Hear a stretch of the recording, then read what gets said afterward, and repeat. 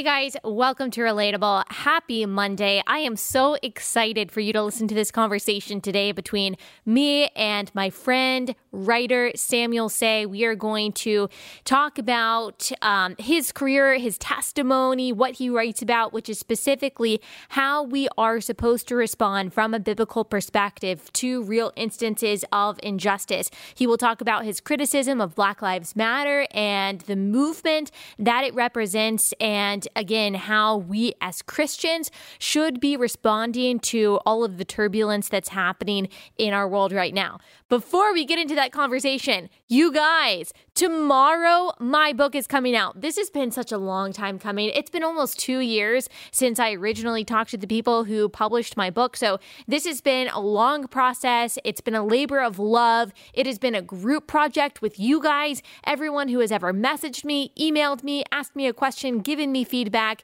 provided me with wisdom and insight into this culture of self-love and how we as Christians should be able to analyze it, break it down, and replace it with the truth of God's word. You guys have contributed to this book. You're not enough, and that's okay. Escaping the toxic culture of self-love. I am so excited for you guys to finally have this in your hands. If you go to allybethstuckey.com/book. You can click on buy the book or pre-order the book, and it will take you to a page that will show you all the places that you can buy it online. So you can purchase it on Amazon. You can purchase it at Books A Million. You can purchase it at barnesandnoble.com. Also, it may be available at your local bookstore. It's probably available at your local library. If not, you can ask these places to carry it. And so go to allybethstuckey.com/book. You can find more information about it. It is, a lot of people ask me, is this just for women? As you can see, if you're watching on YouTube, it is a pink book. It is from a female perspective. All the other perspectives that I have in the book, I've got some stories from some listeners that they sent me in their experiences with the culture of self-love. That's from a female perspective. So yes, it is primarily targeted towards women because the culture of self-love primarily targets women, but can a man get something out of it? Sure. And if you are a man who happens to listen to the podcast, if you've got a daughter, if you've got a girlfriend, if you've got a wife, if you've got a mother who you think would like this book, it's really encouraging for all ages of women, then I encourage you to get it too. Now, another question I have received is this okay for young teenagers? Like, what is the age? So we do talk about some, I would say, mature subjects. I talk about some of my own regrets, my own mistakes that also led me to learn the lessons that I articulated in this book. And I talk some about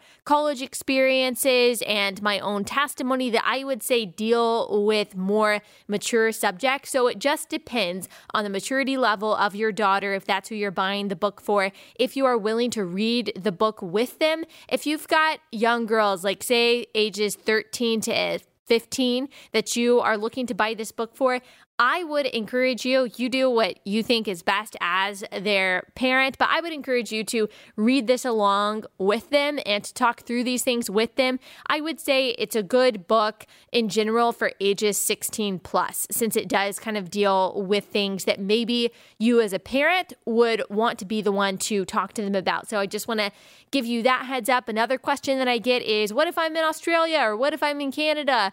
When I try to buy it on Amazon, I can't, it won't let me purchase the book.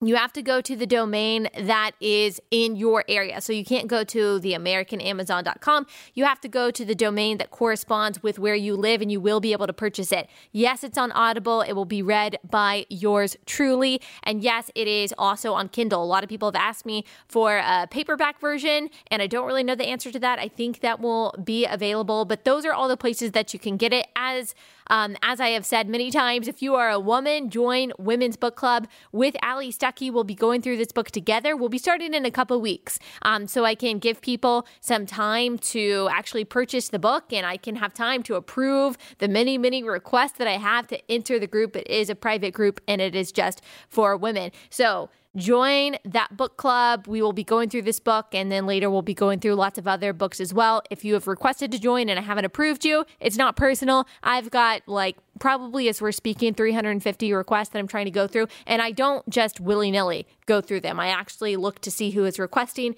and then I accept people. So make sure that you answer all the questions, that you look at the rules, then you request to join, and I promise that I will get to you. So you're not enough, and that's okay. Escaping the Toxic Culture of Self-Love. It's out tomorrow. I will be on Fox News on Wednesday night, Shannon Bream's show, talking about this. I am on radio shows talking about it. I might even be on some of your favorite podcasts. I'll be on Ben Shapiro's show. I'll be on Candace Owens' show. I'll be on Dan Crenshaw's show. I'll be on Graham Allen's show. So all the fun conservative commentators and a lot of Christian influencers also that you know have graciously allowed me to be on to talk about this book. So I'm just so excited. Thank you guys so much for your support. And please, if you will, go out and purchase You're Not Enough, and That's Okay, Escaping the Toxic Culture of Self-Love. And when you have read the book, I would love for you to give me a positive, a 5-star review on Amazon if you do love the book and those are your honest feelings about it. If you've got questions, always feel free to reach out to me. I would love to engage with you about the book. And of course, we will be doing that and Allie's book club, Allie Stuckey's book club on Facebook. Okay, now that I've gotten that out of the way, without further ado, here is my friend, pro-life activist and writer, Samuel Sey. Samuel, thank you so much for joining me. Thank you for having me. A lot of people who listen to my podcast have heard of you and heard of your blog before because I've referenced it. You've got a lot of great and helpful content over there. But for those who maybe haven't heard of you, can you tell everyone who you are and what you do? Thank you. I'm a Ghanaian Canadian. I live in right next to Toronto. And I immigrated from Ghana when I was 10 years old. And I was originally living in Montreal, Canada, and we immigrated. I came with I immigrated with my single mom. She came here 3 years before I did.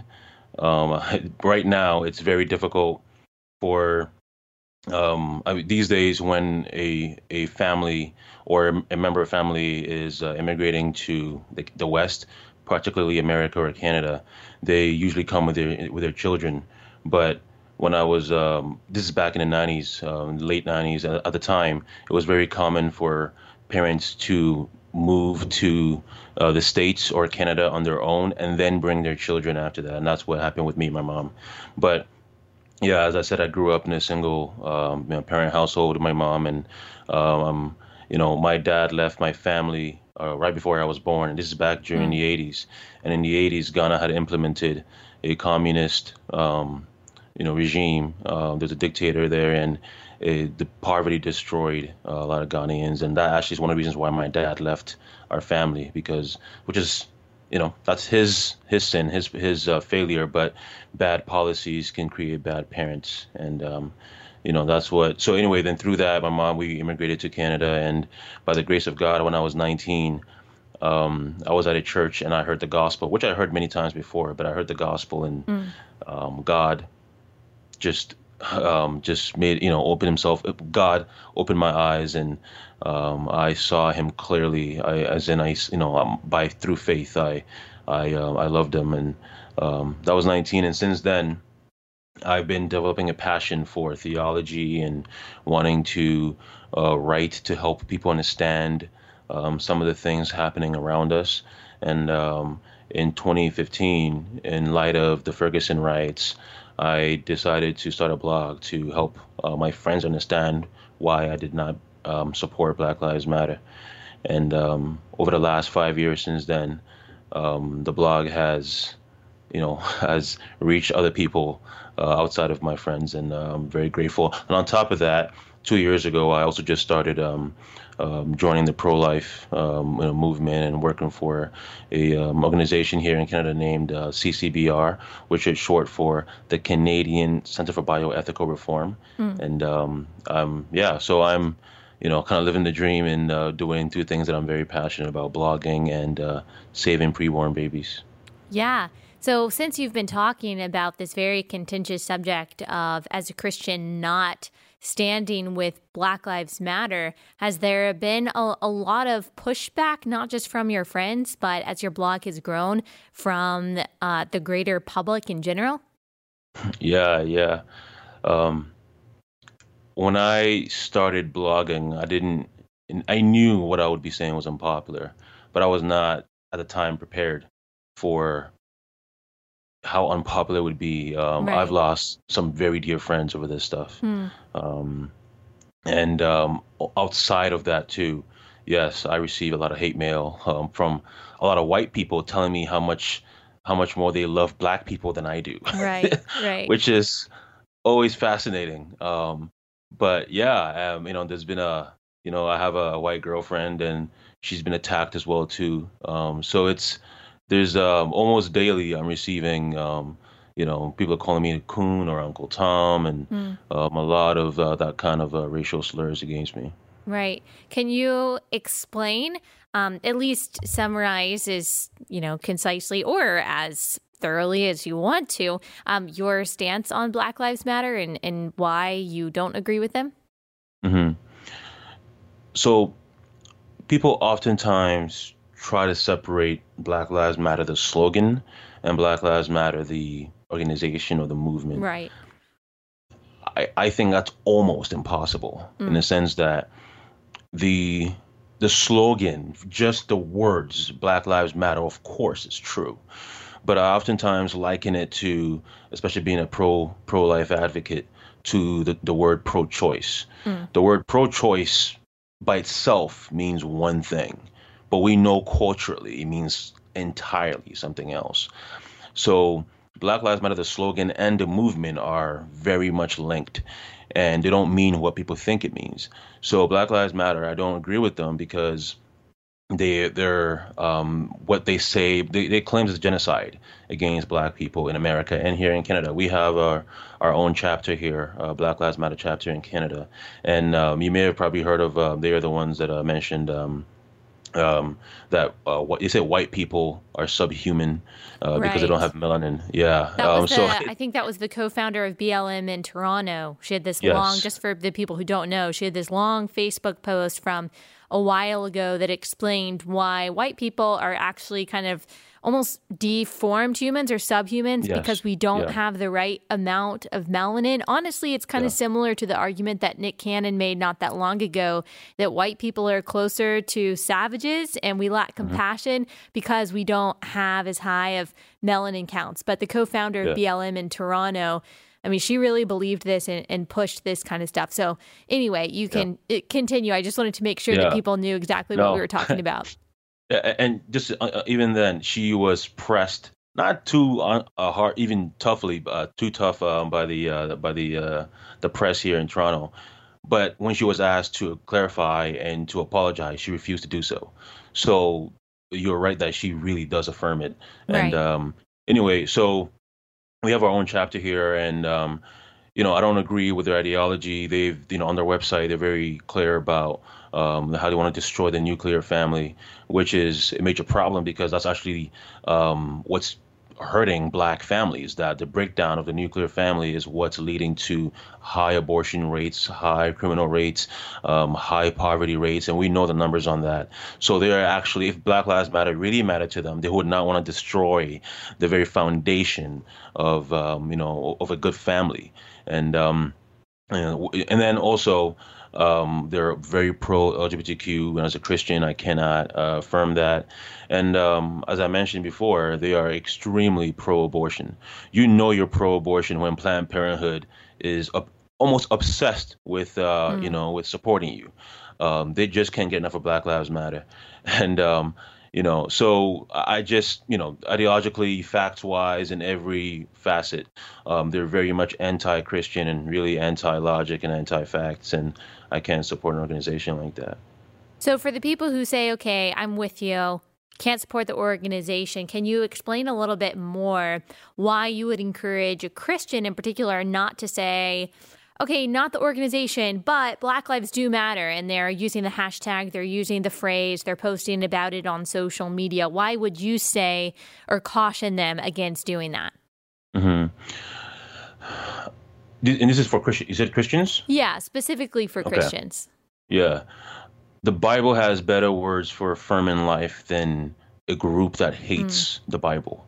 mm, Right? As Christians, we want to be affirming what the Bible says.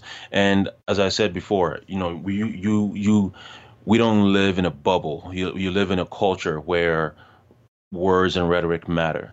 And every hashtag is a promotion for Black Lives Matter. So there are many people who'd be comfortable saying that they believe in, planning, being a parent and everything else. Well, yes, but you can't say you believe in Planned Parenthood because, well, Planned Parenthood means, killing babies, right. right? That's an organization.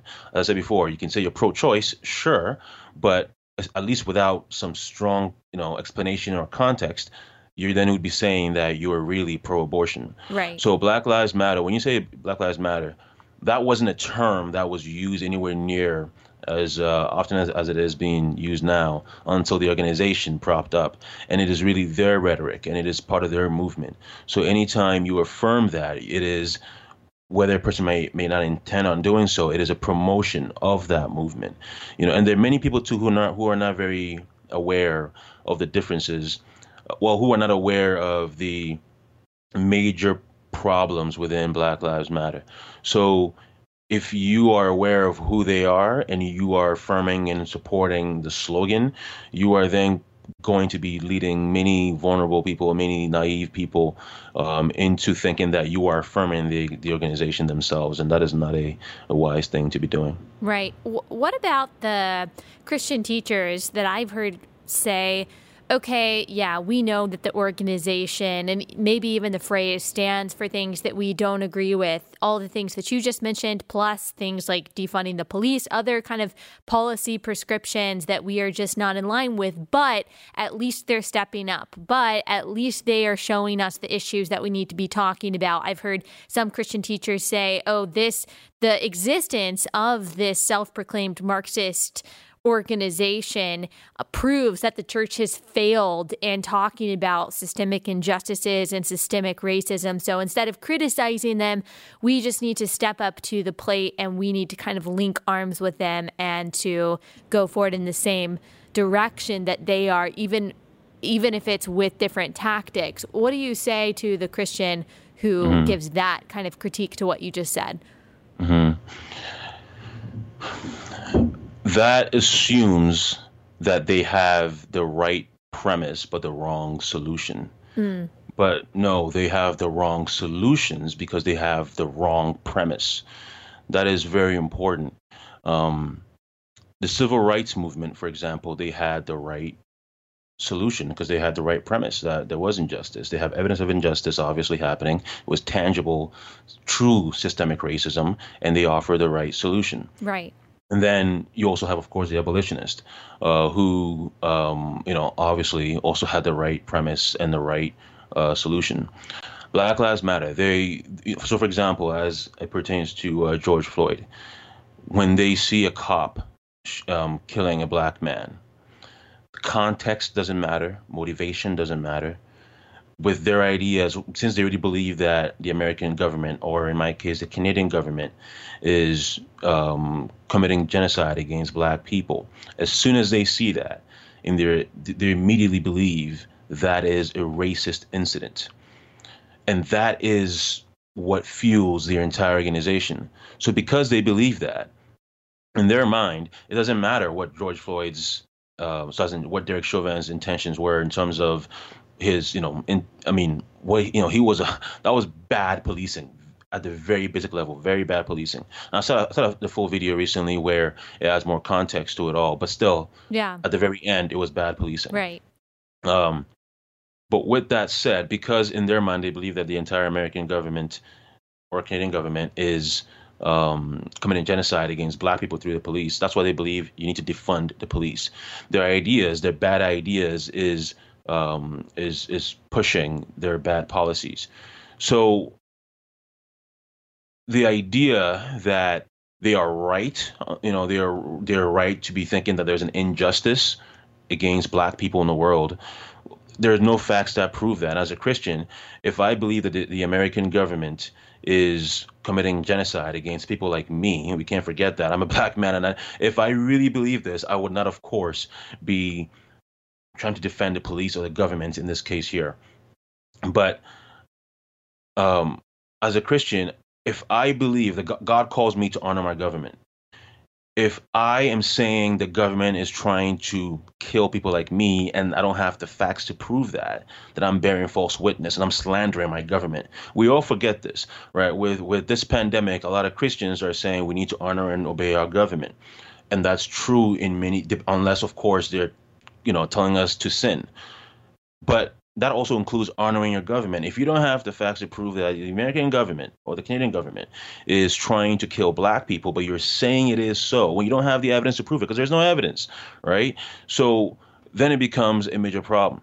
And then the solution in terms to with the church, in times past, the church, unfortunately, many people within the church joined the world in sin, in racism. And yet, of course, if it wasn't for the church, through the abolitionist movement and through, in some cases, them supporting the civil rights movement, you wouldn't have had justice and liberty for Black Americans. Yeah. But the problem is that right now, a lot of churches are joining the world in how to respond to this, which is not dissimilar to what happened with a lot of people in the church through in the civil rights movement and then through the abolitionist movement, where they refused to stand on biblical theology and instead they joined in at the time worldly philosophies through white supremacy, but now it's worldly philosophy through social justice. Right. And that is not at all helpful to the church and is not at all honoring Christ.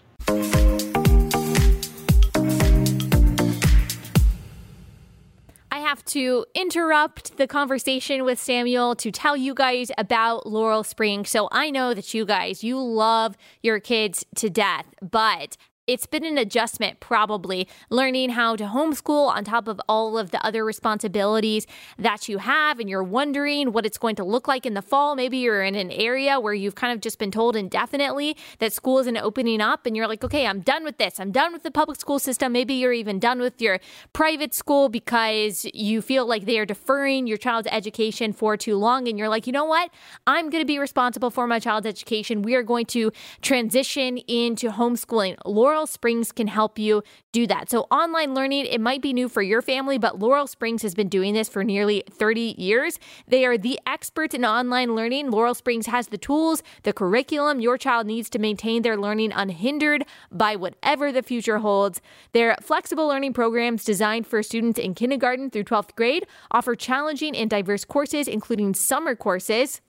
Laurel Springs is accredited by the Western Association of Schools and Colleges and Cognia, which means that their transcripts are recognized by colleges and universities worldwide. Register your child at laurelsprings.com/Allie. That's ALLIE. And if you do, you will get a waived registration fee. That is laurelsprings.com/Allie for your waived registration fee. laurelsprings.com/Allie. I definitely recommend checking them out if there's anything good that has come from this pandemic and all of the craziness that has resulted from it. It is that a lot of parents are feeling empowered and they are feeling motivated to change their child's education for the better and having more involvement in their child's education. And they're seeing the benefits in actually having their children at home. But the good news is you don't actually have to do that alone. You don't have to, if you don't want to, come up with your own curriculum. You can go somewhere like Laurel Springs and they can help you. They can provide the curriculum that you need to make sure that your child is getting a thorough and a good and a high quality education. So make sure that you go to laurelsprings.com/Allie and check them out. Okay, back to Samuel Say.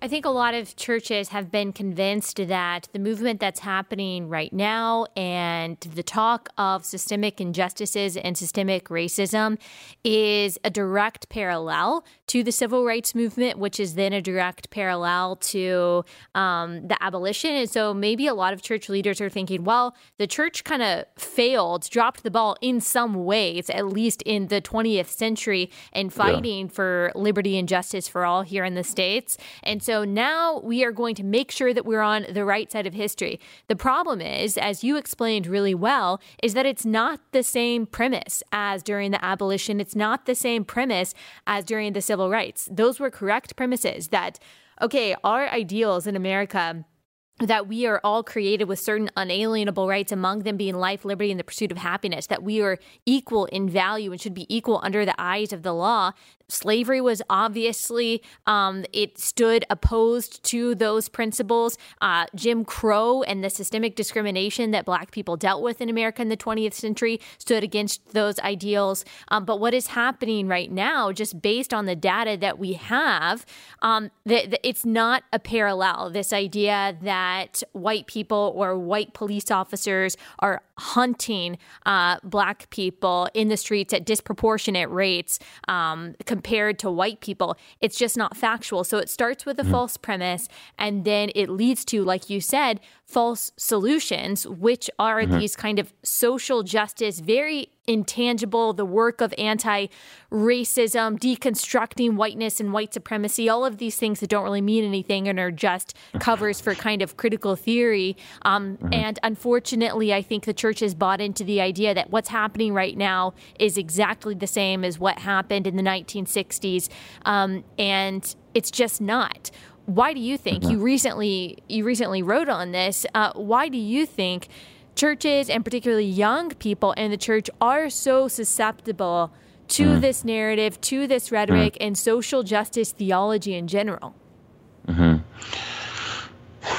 There are many reasons why, and the immediate answer to that, I think, is an overcorrection, an overreaction to the moral majority and the fundamentalists in the 80s and 90s, where those guys would sometimes they oftentimes would stray from, I think, biblical wisdom, and were too focused on politics at times.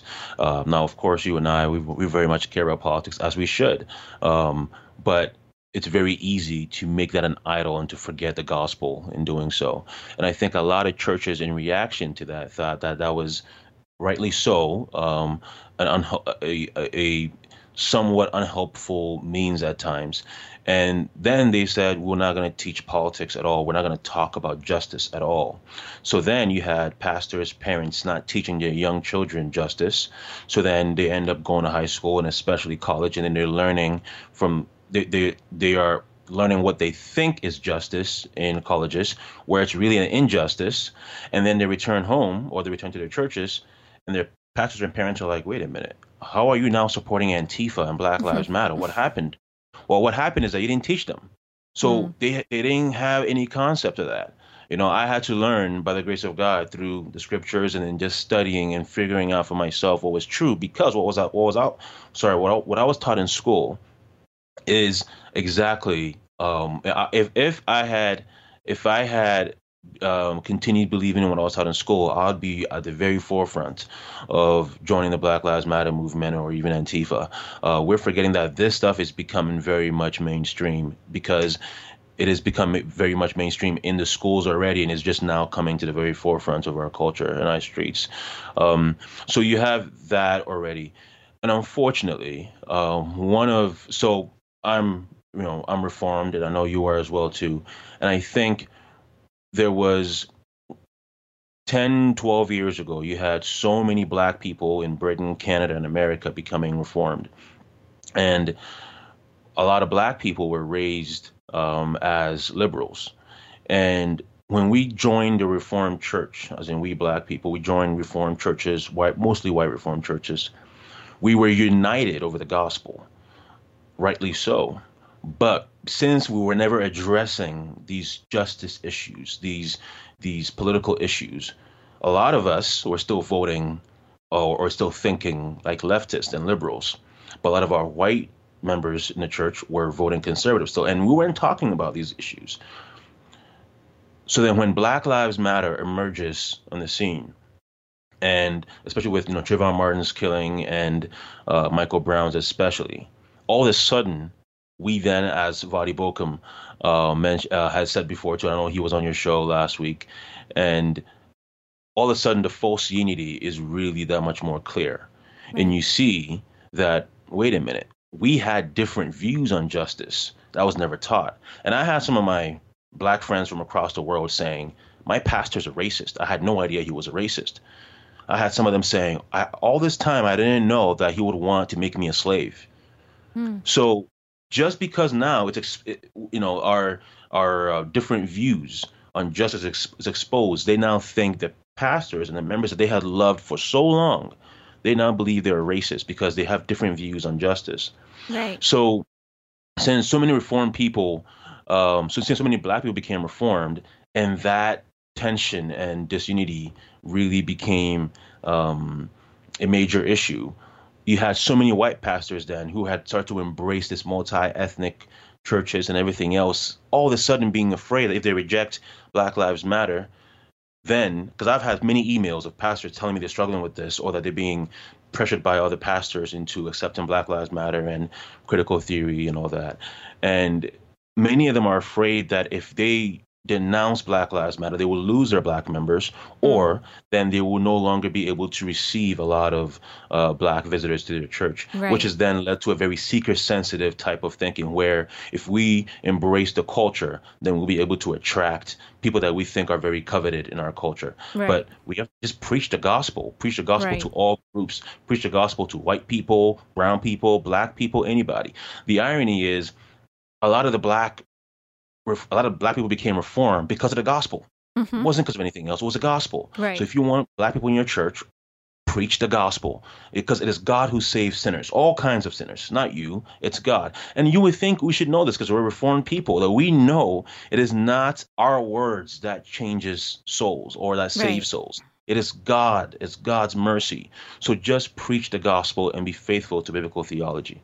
You know, that is one of the frustrations that I've had in seeing this, is that a lot of pastors assume that for whatever reason, for Black people, the gospel isn't enough. You might be able to preach the gospel to your mostly white congregants because that's what they need and that's sufficient for them, but they have it in their heads that Black people need something else besides the gospel, that something else will save them, something else will comfort them. They have to preach social justice and critical theory and worldly views and perspectives and solutions on race in order to feel accepted.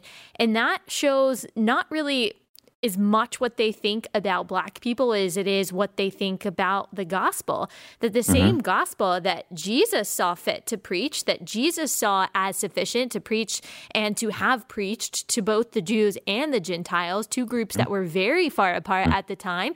And Ephesians tells us that he broke down that wall of hostility between the Jews and the Gentiles. If the gospel was powerful enough to reconcile, first of all of us sinners to a holy God by grace through faith, and then it was powerful enough to reconcile two very disparate groups, the Jews and the Gentiles, I wonder why it is that some pastors today don't believe that the gospel is sufficient from the pulpit to achieve the same reconciliation that Jesus and the apostles saw that it could. It's in Romans 1, Paul mentions that he is not ashamed of the gospel because it is the power of God for salvation for both the Jews and the Gentiles. Now, at the time, as you said, there was a lot of tension between the groups. And he's saying, I am not ashamed of the gospel because it's what will save them. It's what they need, right? And it's sad because I struggle with this, I know that as a Black man, I can get away with so much sin in terms of on how I'm thinking about this stuff. I can say some horrible things to to some white friends, and people will not pursue me as they saying, hey, brother, you're sinning against this person. You got to repent and reconcile. Unfortunately, I'm seeing so many people on social media now who would think that it's wrong to correct a Black person when they're in sin over these issues. But if you're not correcting me because I'm Black, that's actually racist, Right. right? And what I need most is for me to grow more in love with God and more in love with my members, right? So through all this, many we are failing to love God faithfully, and we're failing to love Black people Mm. faithfully, because if the gospel and holiness is what's important, and which of course is what is important, and we're failing to say what many Black people need to hear, not just many Black people, but also many white people need to hear. If Yeah. we're not saying these things, it's not love, it's actually hate. It's Right. hate because God is love. And what affirms who God is, biblical theology, is the most loving thing you can affirm. Right. So, but if you betray that and you embrace worldly philosophies, that's a form of hate, and you're actually then hurting people's souls. Right. And unfortunately, a lot of groups that they posture themselves as Christian groups, and unfortunately, they do exactly what you just said. That, Ephesians again talks about letting go of all bitterness and wrath and resentment and malice and anger, obviously, because that's what we're just called to do as Christians, to glorify God, and those things are sin. But also graciously, those things, letting go of those things relieves us of a burden that crushes us, that makes us unable to love other people and to live a life of freedom and joy. And so when you tell people of any skin color that, hey, hold on to that wrath and that anger and that malice, that it's actually justified in your case, like you said, that's not loving at all. Not only is that not pointing them to the liberation that Christ offers sinners,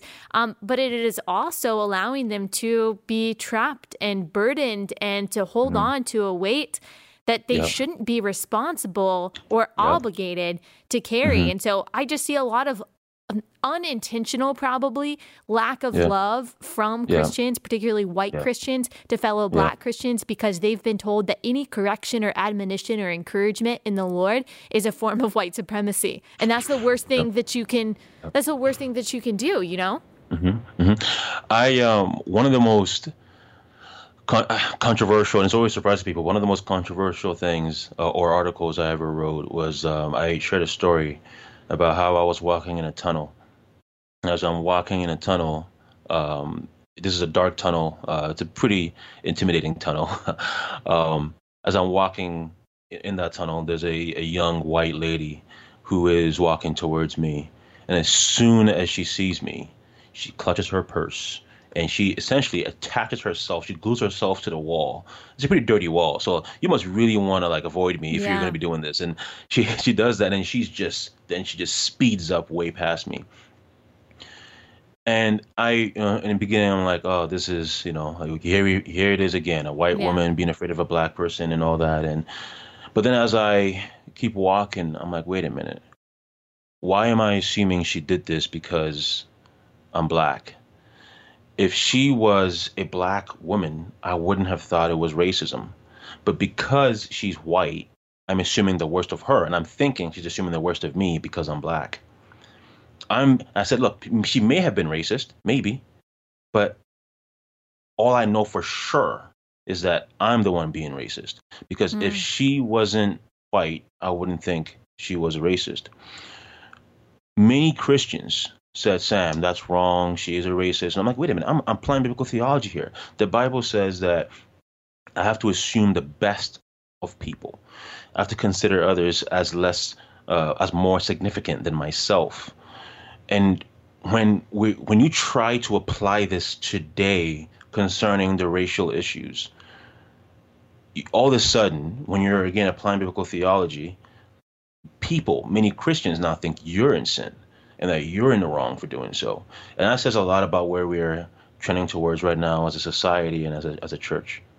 Women get the same message pretty often, maybe not as much from Reformed circles, but just in general, we get the message that any anger or resentment towards men as a collective or the patriarchy as a collective, whether or not you personally have been mistreated, we're not talking about individual relationships, but just in general and intangibly, any anger that you have towards that is totally justified. Any slander, any kind of unfounded unfounded criticism that you have towards this nebulous patriarchy, that is justified. And if a man calls you out in sin, a brother in Christ, well, that is just the patriarchy at work. That is just mansplaining and toxic masculinity. And really, I mean, this just kind of goes to show this is another example of kind of the effect of critical theory of the oppressed versus the oppressor. If you are told that you belong to a group that has been historically oppressed, you are justified in whatever behavior that you use to push back against your so-called oppressor, whether or not you have actually been oppressed. It's a gospel of grievance that is being preached to so many of these groups. And the gospel of grievance doesn't do anything to actually liberate you. That's the problem. And that's really what, I don't know, it makes me sad. Do you agree with that? Absolutely. It essentially says that you should repay evil for evil. That is what it's saying, which the Bible or is evil for perceived evil. Exactly. That's that's a very well. Yeah, I'm glad you mentioned that, because it's really concerning, because the Bible is very clear on this issue. So no matter what people have done to me or what I think they've done to me, God still calls me to think clearly, to think lovingly towards them. I mentioned to some people that, look, I know that Derek Chauvin, he killed George Floyd in a very in an unjust manner.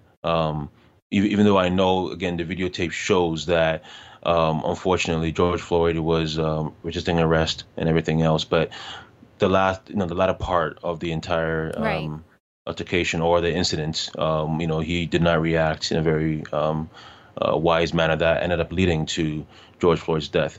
But I mentioned that, God still calls me to love Derek Chauvin, which means that what I don't know, I can't pretend that I do. So all this right now, the last 2-3 months, a lot of the destruction happening in America, a lot of the vitriol and the division and all that is stemming primarily not from the fact that George Floyd was killed. Not really. The issue is that he was killed because of racism. The idea, though, is, but there's no even evidence for racism. There isn't any evidence of that. So here we've built, again, a false premise, which has led to very bad solutions. Right. So it's just that if we are not going to be reacting faithfully, if we're not going to be focusing on blessing, it may sound a bit strange, but bless. I want to bless. I want to bless a Derek Chauvin or anybody who has even done wrong by making sure I'm thinking clearly about that. Because then I can love God faithfully and I can love my neighbors faithfully and not be pushing ideologies or false premises that will end up leading to horrible reactions, including riots and everything else. Right. So you and I know and agree on the fact that obviously there are racists that exist, in the sense that there are people who hate, which is really the only ism that Jesus talks about, is hate that starts in the heart. But people hate based on skin color. People hate based on sex. They might hate based on nationality or religion or something like that. And under the umbrella of hate, that is condemned by God. The Bible says you can't love God and hate your brother. So we know that hatred based on anything, including race, is a sin. And we know that that exists. At one point, it was systemic. Now, some people still say that the legacy of that is here today. But let's maybe not get into all of that and simply ask, what biblically does the Christian do when they see actual racism, when they know that actual racists exist, when maybe they see a system or a practice or a process that is discriminatory, or where they see real injustice, for example, like abortion and through Planned Parenthood? How does the Christian react to that in a way that is gospel-centered and that is biblical, without taking the tactics and the premises and the ideologies of the world? Yeah. God calls us to, it's one of my favorite texts in the Bible. It's a very simple text, but it's abhor evil or hate evil, love good, and establish justice. Mm-hmm. We would not have the West, coming from Ghana, a very poor African country, coming from Ghana and coming into the West, the influence of biblical theology has been very. You see that in the West, and I'm saying that because a lot of Christians founded these Western nations based on Christian principles. Not, of course, not perfectly, but it was the Bible clearly was very much a huge foundation for them. I mentioned this because, as you know, I'm a pro-life advocate, and the reason why I very much care about that is because I know that Roe v. Wade in America and over here in Canada, abortion is legal and sanctioned, and Planned Parenthood and abortion centers very much target Black preborn babies. Well, God calls me to hate that, to love preborn babies, and to establish justice. So I respond to that. Right now, my work is I'm a community liaison, so I'm the one that is, working to speak to pastors and telling them, speaking with them as to how to get involved in the pro-life movement, how we can share resources and how we can get their churches educated on this issue, and how they can come to the streets with us and go to different, go to schools with us and just share the truth and share God's truth about abortion. And by the grace of God, we've been able to save many lives and change many minds. But we react to injustice. So right now, one of the issues with Black Lives Matter or this critical theory movement and social justice is that you have them repaying evil for evil, and then you have them using oftentimes racist means or unjust means in their mind to tackle unjust systems or unjust laws, which of course is wrong. Mm-hmm. But you do so peacefully, you do so by listening, you do so carefully, you do so making sure that you have the facts in front of you, that you are not, going to also forget the gospel in light of that. Christ was living when he was on earth, he was living in a very unjust culture. The Roman Empire was brutally oppressive. And he said certain things that we know. He of course knew that the Romans were oppressive. We know that, and yet his focus was the gospel, and we can't forget that, right? And also, if you live in this culture, you are going to have some form of injustice against you, either systemically or just relationally. But you react to that by being patient, by of course saying, "Hey, brother, sister, or your neighbor, you've sinned, you've done this, and let's talk about why that's wrong, and let's tell you the solution against that, addressing the gospel." Yes, and you gave such a perfect picture of how to fight an injustice like abortion with the gospel, but you're also going out there, you're changing people's minds, and you're sharing the gospel, but you're also talking about the brutal reality of what abortion is and why preborn babies do matter and why they should be saved. In the same way, if someone for example, they see something that is a tangible injustice in regards to discrimination against a Black person or discrimination against any other kind of person, that is a tangible injustice, there is the possibility, of course, and the responsibility, I would say, to preach the gospel into that and to do work in accordance to what the Bible says. Now, that's very different than this kind of nebulous idea of so-called doing the work of anti-racism, which is basically an equivalent to just saying, oh, well, we need socialism, and that is how we are going to make everyone equal, and we need reparations and all of that. There is a way to speak up and to say,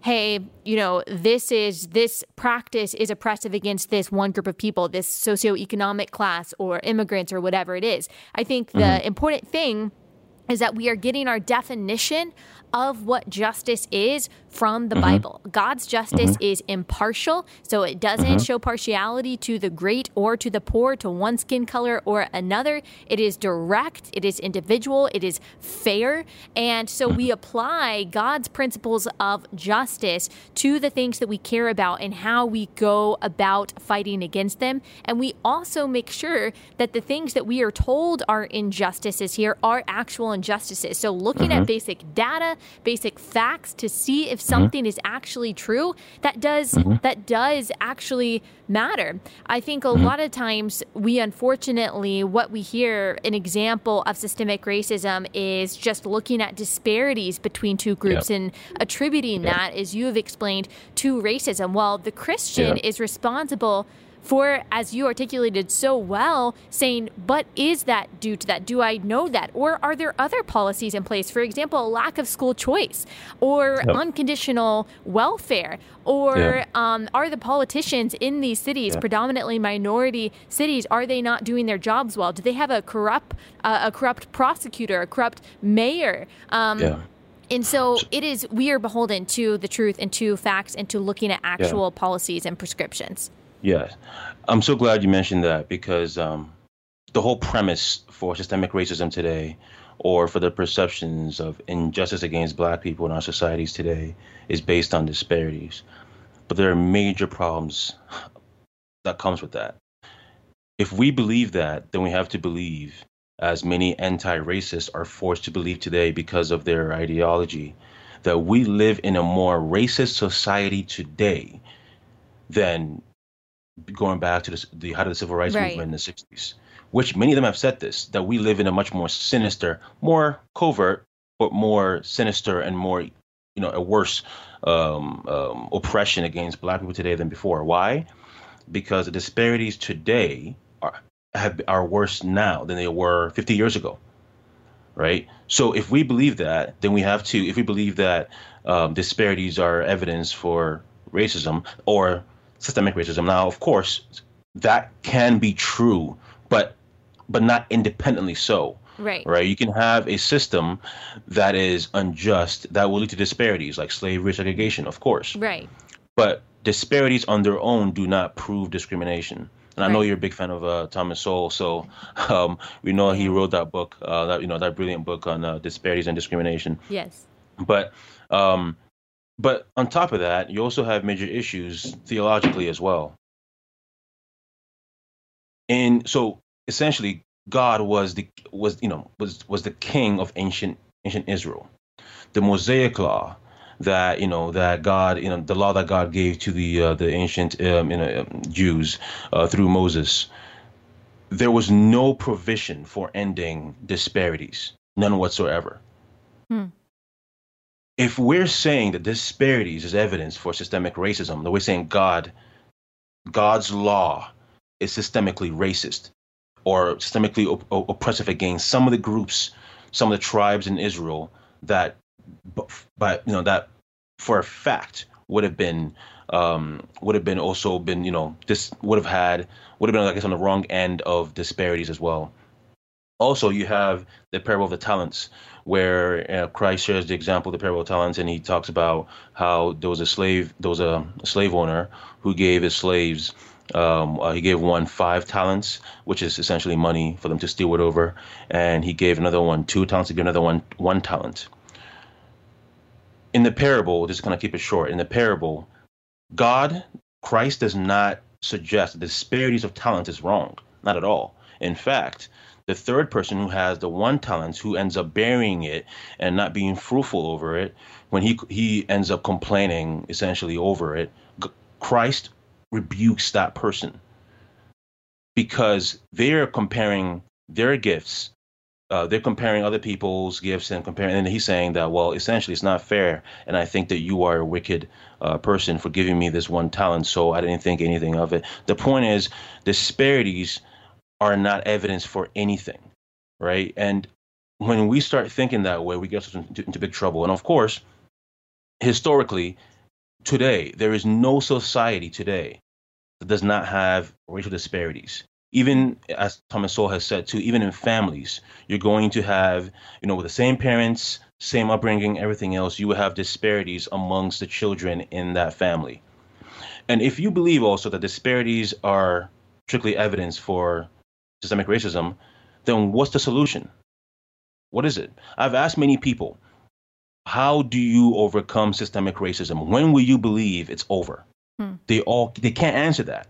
Right. Because if you think that you can only defeat systemic racism if you have parity, then there's no hope, because that will never happen. But then the only way to end it, of course, is where we go back to the wrong premise and the wrong solution, where then the only solution then in their mind is socialism. Right. Because then the attempt is then you have perfect equality of outcome, which never happens, of course, because in socialism, it will always lead to a political elite that will then oppress everybody else who's equally poor. Right. As you see right now in Venezuela, the whole nation is essentially equally poor, but the political elites are doing a good job of eating, very well for themselves. Right. Right. They believe in redistributing the power and the capital from the group that is traditionally known as the oppressor to the groups that are traditionally known as the oppressed, whether or not the people in the oppressor group have actually been oppressors, and whether or not the people in the oppressed group have actually been oppressed. So along that kind of thinking, the kind of thinking that says that all white people, no matter their station in life, are inherently more privileged than all non-white people, with that kind of mentality and the mentality that says you have to have equal outcomes, you have to force equal outcomes, basically taking everyone down to, it has to be, and this is not a racial statement, just in general, you would have to take everyone down, as Thomas Sowell says, to the lowest common denominator. It's always equality downward. It's never equality upward. And in that kind of thinking, you have the poor white person from Appalachia who is told that he has more privilege than Oprah Winfrey, the only female, or one of the only female black billionaires in the world, who was raised from poverty in a much more racist America and through hard work has become a billionaire. We are told that the poor white child living in a trailer without parents has more privilege and has to redistribute that privilege in that wealth and capital, equity, whatever it is, to someone like Kanye West or to someone like Oprah Winfrey or to someone like Jay-Z. And that is the only solution that a lot of these so-called anti-racists have to making everything equal. That is not God's definition of justice. Now, I do want to clarify, and I want to see if you agree with this, where there is disparity based on oppression, where we can look at something and say, hey, this is due to oppression. For example, you gave good examples of Jim Crow and of slavery, obviously leading to disparities because of discrimination, because of oppression, and that was wrong and unjust. But if that exists anywhere today, for example, I think a good example of that is the lack of school choice, unfortunately, in a lot of poor black communities, and so they're forced to go to a school that isn't necessarily meeting their needs. That, to me, is a form of systemic injustice that disproportionately affects black people. I do believe that Christians should be working for equity in that way so parents can, do what's best for their child. Do you agree with that, or am I just kind of taking on my own form of social justice? No, I absolutely agree with that. I think one of the ironies of our society today is that you have men like Frederick Douglass, the abolitionist, where they advocated for liberty. Today, you have social justice groups who are advocating for control of black people. Right. It's a bizarre world we live in now, where we should have, because the biggest problem for black people throughout Black Americans throughout history has been the government. And the government not giving black people liberty. So why do we then want these teacher unions and the government to be controlling and forcing parents and their kids to not be able to choose for themselves where they want to be going to school? So school choice is very crucial. And as you know as well too, school, children, who are not in that public school system where they don't have any control, they don't do as well as kids who are going to these charter schools, right? So that's a very clear example that we don't care as a society, or at least the people who advocate against school choice. They don't. The children's good isn't the benefit there. The benefit is really, unfortunately, on the teachers unions who end up receiving so much money. I know many of them complain about not receiving a lot of funding, but they receive so much funding, but they're not actually putting it on the children. They're just putting it on several other means. Exactly. Okay, last question. You talked about in the beginning of this conversation how speaking about these things has unfortunately led to you losing friends. I can relate to that, and I know a lot of people listening to this can relate to that, or at least they're afraid if they do stand up and say some of the things that you just said that they are going to lose friends. What is your encouragement and your advice to Christians in that same position? Even the only sinless person in this world lost friends. That's Christ, right? Not only did he lose friends, he lost his life because of the truth. Now, of course, I don't want to make any, we are not sinless. We are not God. We are not the savior of the world. But the truth is that if you are going to be a faithful follower of Christ, if you are going to teach truth, if you're going to teach truth, you're going to be saying unpopular things and offensive things, which will lead to losing friends. But yet you will win so many people to biblical theology and really to loving their neighbors. Because that's the thing here. I want to try and help people love their neighbors, and I want to try and grow in loving my neighbors more. And if you refuse to teach the truth because you're afraid of the consequences, then we get right back to, so one of the things that I've learned a lot through reading history and reading why so many people were quiet during the civil rights movement or during the slave trade is because they were afraid of the consequences of speaking out against slavery and segregation. We think, how could they do that? How could they be quiet?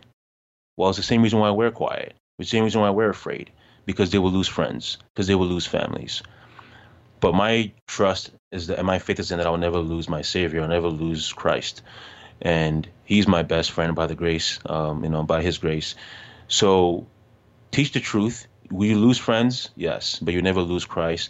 And by doing so, you never lose the truth, which will help society, and especially the media. It will help you love your neighbors more. And what a relief, too, that as we see so much chaos and confusion waging in America, where people's definitions of justice and what is right and what is wrong changes on a daily basis, just according to people's social whim and what the outrage mob says, and their solutions are they're both never-ending and non-existent. They're very elusive and intangible. Like, what a relief it is for Christians that we have the ability to stand on the solid rock, Jesus Christ, who is the same yesterday, today, and forever. And we have the Word of God, which is our objective source of truth and defines justice, defines what hope looks like, what salvation looks like, what loving your neighbor looks like. And we have a gospel that tears down the dividing walls of hostility between brothers and sisters in Christ. And so there's no reason for Christians to apologize for the Word of God, to apologize for the truth. We have a solid rock on which we are standing. The rest of the world is standing on sinking sand. And it might look like they're building something right now, but it won't last past the storm. And so that's something that I think Christians can look forward to. Thank you so much for coming on my show. This was such an edifying conversation, and you just have such a gentle and persistent and strong way of explaining things. I know a lot of people are going to be blessed by this conversation. Can you tell everyone where they can find you and follow you? Yes, people can find me on. Well, first, actually, thank you so much for having me on. Of course, I'm. It's a huge honor. I'm a big fan of the show, and it's a huge privilege. I know there's white privilege, but I feel very privileged to be on the show. Thank you. They're relatable privilege. But they can find me at slowtowrite.com. That's my blog. and they can find me on social media too, on Facebook and Twitter and Instagram as Slow to Write. They can also find me on Patreon if they choose to want to support me on as also Slow to Write.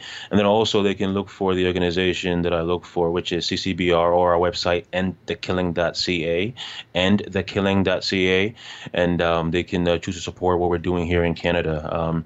I think a lot of Americans may not know this, but Canada is essentially really the only nation in the world, next to, I suppose, other two communist nations in North Korea and China, who have no laws at all against abortion. Wow. So abortion is completely, I know you guys have had some states recently who have been expanding abortion to make it completely legal towards the very end of the pregnancy. And it's been the case here for the last 40 years, or 30 years, I should say. So so just, if you choose to want to either be praying for us or supporting us at endthekilling.ca, please do so. Well, thank you so much. This was an awesome conversation, and I will see you on Twitter. Yeah, thank you.